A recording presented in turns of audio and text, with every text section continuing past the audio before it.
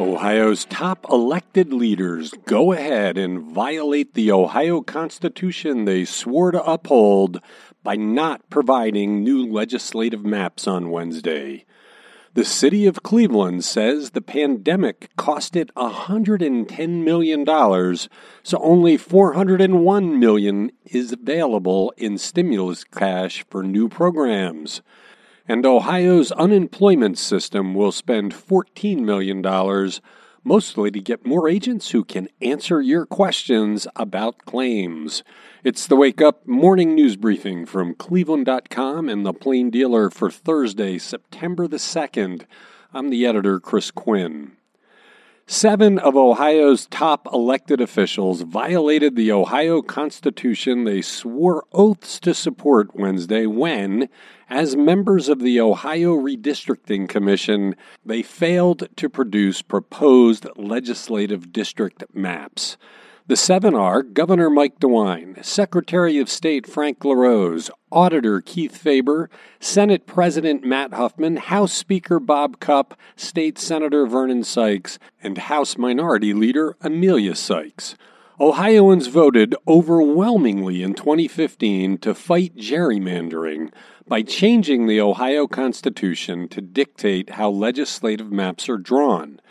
The voters mandated that the proposed maps be produced by the Redistricting Commission no later than September 1st and approved by September 15th.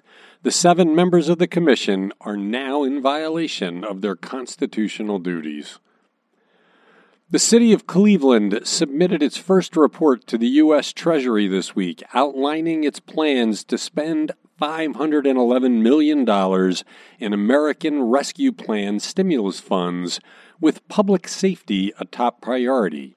The city detailed 2 plans for investment, a possible third expansion of its Safe Smart CLE video surveillance and LED streetlight program, which launched in 2018, and upgrading the city's police records database and dispatch systems into one combined system with the goal of improving response times. The city also calculated its lost revenue during the pandemic, using the Treasury's guidelines, to be about $110 million, leaving $401 million available for other programs. The money must be allocated by the end of 2024 and spent by the end of 2026. Some Cleveland City Council members have complained about the failure to spend the money yet. Ohio's unemployment benefits system this week won permission to spend nearly $14 million on hundreds of new call center agents and contractors to process pending claims. The 2 contracts, approved Monday by the Ohio Controlling Board, come as the state gears up for a traditional fall upswing in jobless claims, while continuing to deal with an onslaught of claims that has continued since the start of the pandemic. Under the first contract, worth up to $11.7 million, a Washington, D.C. firm will provide as many as 200 new call center agents through April 2022. The state has 1,047 full-time contact center agents now. Ohio will spend another $2.2 million with various vendors to examine unemployment claims and appeals to make sure they're not fraudulent and to make sure applicants are eligible for the cash.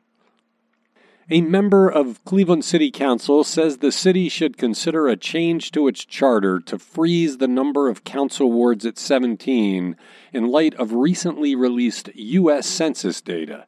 Councilman Mike Polensek fears that if Cleveland must shrink city council by 2 wards, as the charter requires when the population shrinks, both wards will come from the east side, setting up a divisive debate on the council and in the community.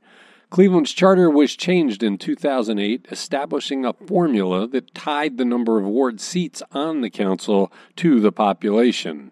Ward lines must be redrawn after each census. After 2010, the lines were drawn to reduce the number of districts from 19 to 17. Cleveland traditionally has drawn wards to contain 25,000 residents each. The giant International Exposition Center, closed for nearly a year, could again begin hosting large shows soon. Industrial Realty Group, one of the country's largest owners of commercial and industrial properties, announced Wednesday it will purchase the stock in the IX Center Corporation from the company's parent, Park Corporation, which had operated the IX Center for 35 years. Park Corporation announced it was closing down the IX Center a year ago, to the surprise of the city of Cleveland, which owns the building and had long leased it to Park Corporation. When the center closed, the city began looking for other uses for it. We're still waiting to hear from the city on whether it would give its blessing to reopening the IX Center for events. In the meantime, the Cleveland Annual Auto Show has already said it will be back at the IX Center under the new manager. Thanks for listening to The Wake Up from Cleveland.com and The Plain Dealer.